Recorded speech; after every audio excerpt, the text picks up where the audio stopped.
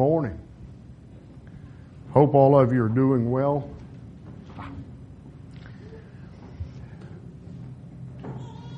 I know, because I've discussed it with people before, that a lot of people get real weird when you talk about being friends with God. Mainly because they feel that it lowers God in relationship to us. And I want you to understand that that's not what I'm trying to do, is level us so that we're on the same plane with God. What I'm trying to get you to do is to think about what a friend is and how much that definition applies in our relationship with God. Let's see. Friendship is a state of enduring affection, esteem, intimacy, and trust between two people. In all cultures, friendships are important relationships throughout a person's lifespan. And that's the definition from Encyclopedia Britannica. Think about it for a minute. We all have people that we're acquainted with. And most of us actually have very, very few friends. Because a friend is somebody that you care a great deal about. A friend is somebody that you'll do for even when it causes you problem. You'll go out of your way to help your friend. You'll do for them things that you wouldn't do for the ordinary Joe.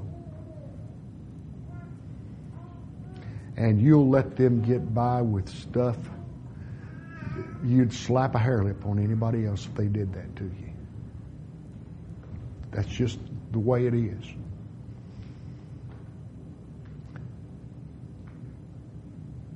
And it's important for us to realize that that's the kind of relationship we need to have with God, except we've also got to realize that God's just a little way above our level. Say about the distance from a helium atom to the sun. As far as size differential, if you will.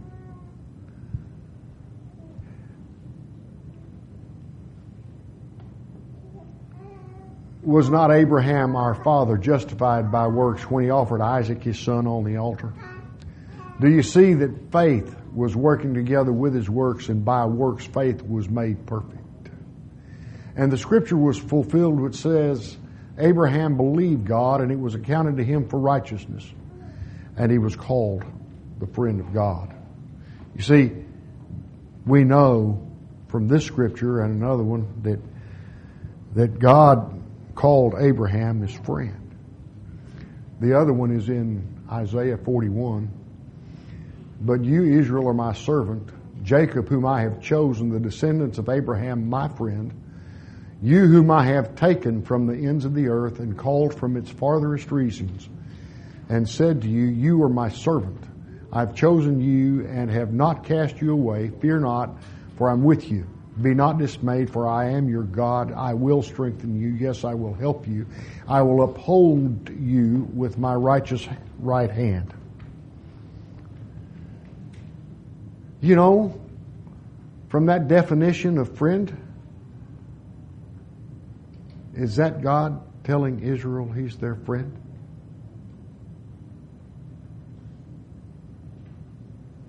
Let's look at that again.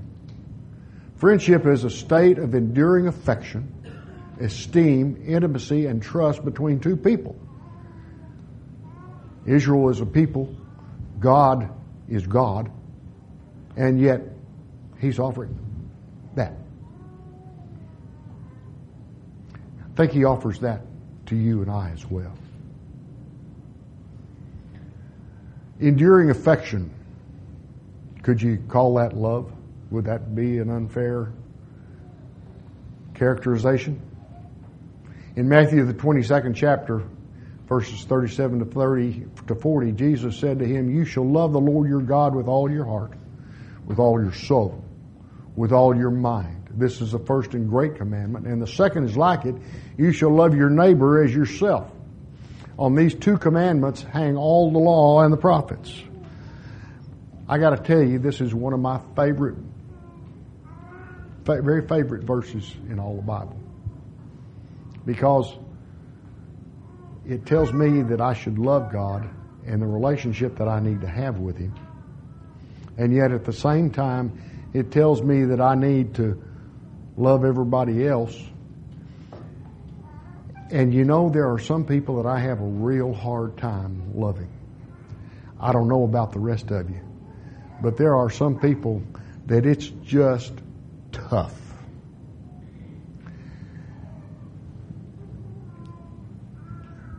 And I'll be honest, I'm not real sure that I make it most of the time with some of those people. Because I don't know. I just can't get there from here, personally. And sometimes it's their attitude, sometimes it's a personality conflict, sometimes they feel the same way about me, maybe, I don't know, but it just doesn't gel for me with some people. And other people, first time I meet them, it's just like we were brothers, except I don't even have a brother. Except you guys and a few other 100 people that I love. But, you know, it's important for us to understand that we are to love God. And we're to love our neighbors. And when you love somebody,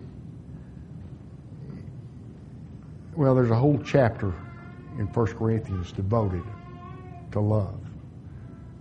Take a chance and go read that sometime and then see if you're doing some of that.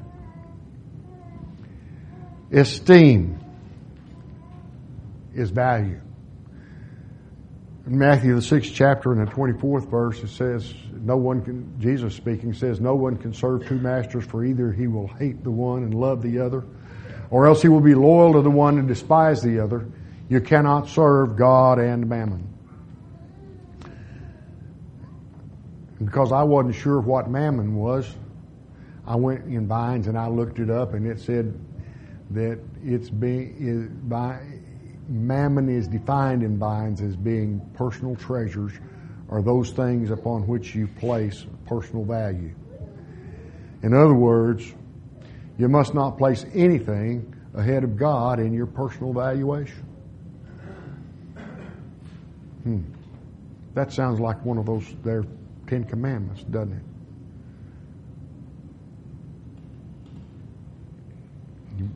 You got it? Got it in your head? Okay. Intimacy is communication, interpersonal communication. I'm not going to sit here and tell you that God talks to me, okay? But sometimes I can go read the Bible, or somebody will tell me something, and it's almost like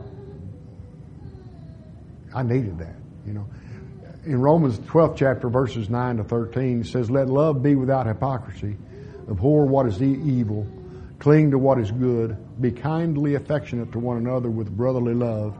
In honor, giving preference to one another, not lagging in diligence, fervent in spirit, serving the Lord, rejoicing in hope, patient in tribulation, continuing steadfastly in prayer, distributing to the needs of the saints, given to hospitality." Continuing steadfastly in prayer. That's communication. Talking to God.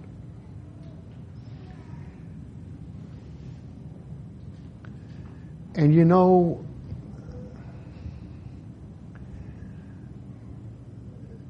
when you got a friend, do you set up an appointment to talk to that friend?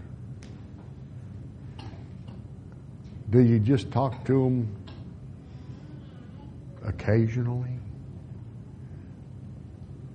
Or do you try to talk to them pretty often? They're your real friends now.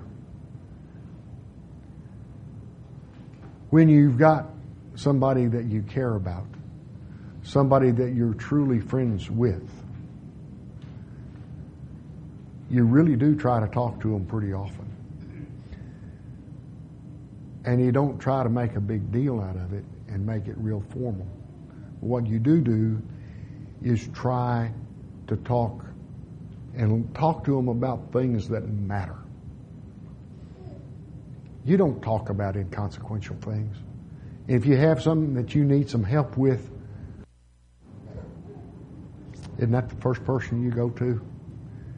If they're really that good a friend? Shouldn't you be doing that with God when you need some help? God be the first one you talk to about it? When you've wronged somebody, do you go to them and say, man, I'm sorry? Should you do that with God? When you're just feeling a little bit down, or maybe when you're feeling a whole lot down, do you go talk to somebody about it? How about going and talking to God about it? God's there. He's waiting with open arms. He wants you to communicate with Him. And He's going to use other people. He'll use the Bible. He'll use all kinds of ways to communicate with you. Likely as not, I don't know any of it. I don't know, maybe he does talk to somebody, but I've never had communication.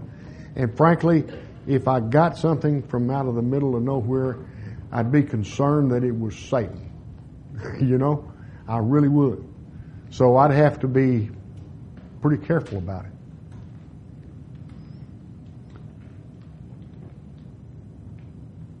But you should take every chance you get to talk to God in prayer. And don't forget to thank Him once in a while. Don't forget to say some praises about Him once in a while. Trust.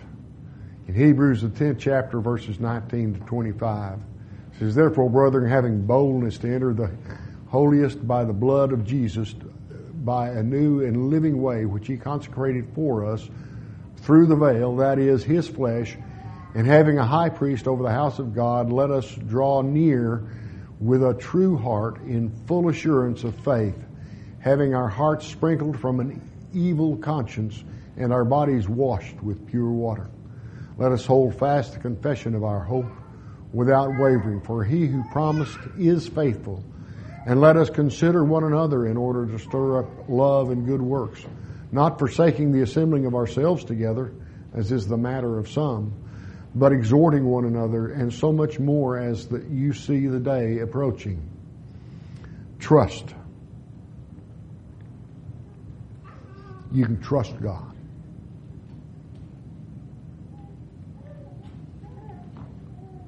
In full assurance of faith.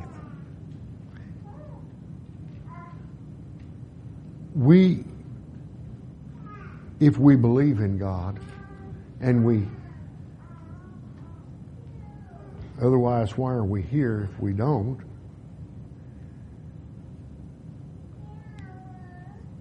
But how often do you really trust Him? I don't know. Sometimes I have these little doubts that occur. And sometimes they're big ones. But you know, it's important for us to mentally recognize that we can trust God. He's promised to be faithful to forgive us if we confess our sins to Him. He has offered His grace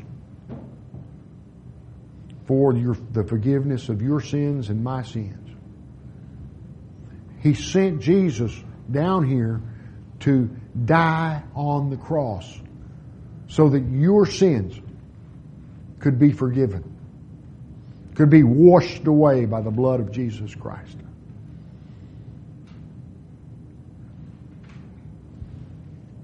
Does that sound like somebody you ought to doubt? That He goes to that much effort for you or for me?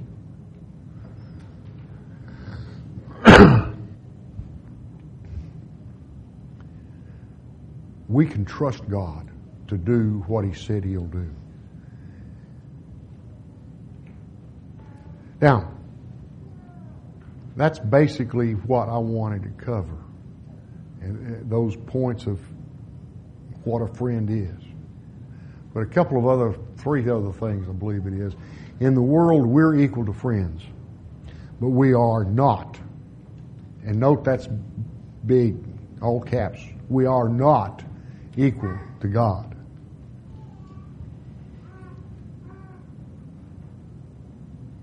Some of us take advantage of friendship with others. We cannot take advantage of God. He wins every time.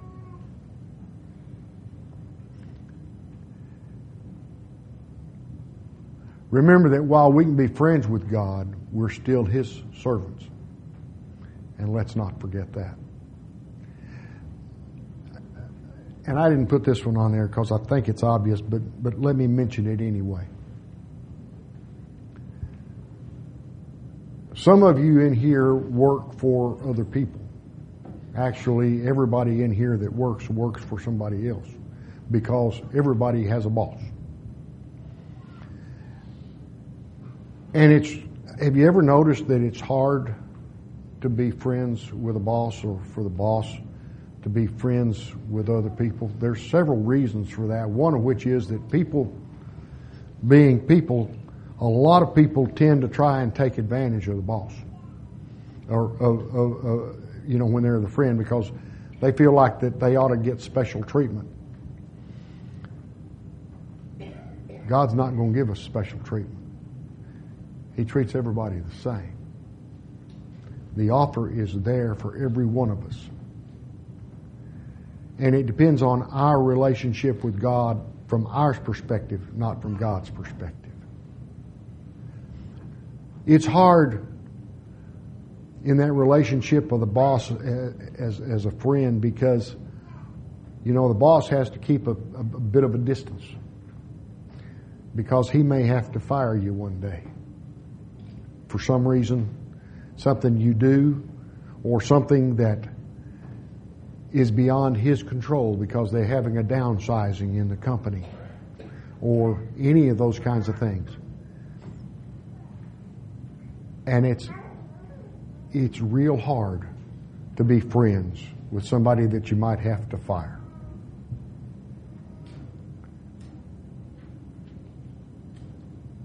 It's real hard to be the boss and to say, I just can't give you that raise because the company can't afford it, or because it's going to create problems with other people. God doesn't give you advantages just because you're a Christian. He gives you what you need, what you have to have.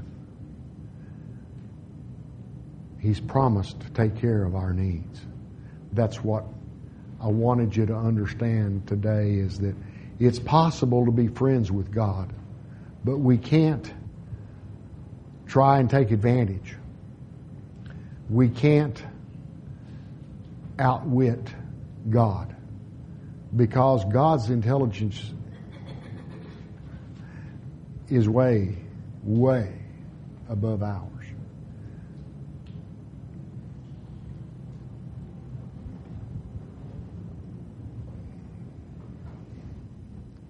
Now,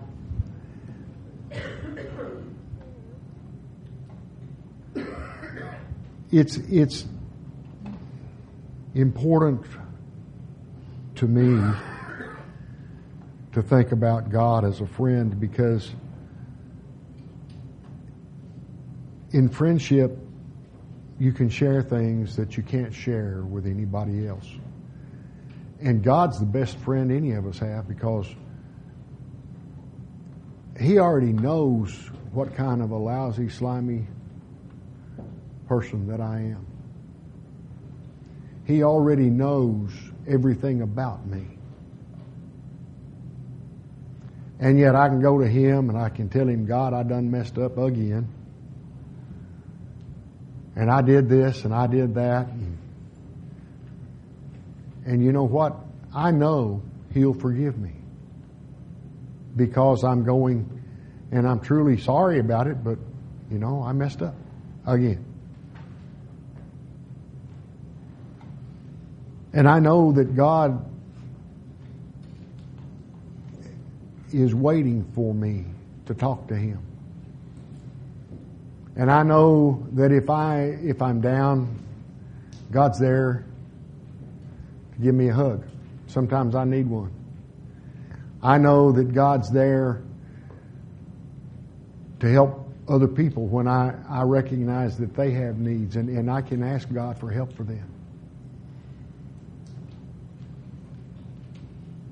And I don't know about you, but to me, that's what a friend is. Somebody you can talk to, somebody that'll give you help, somebody who'll do for you what you need doing. So today,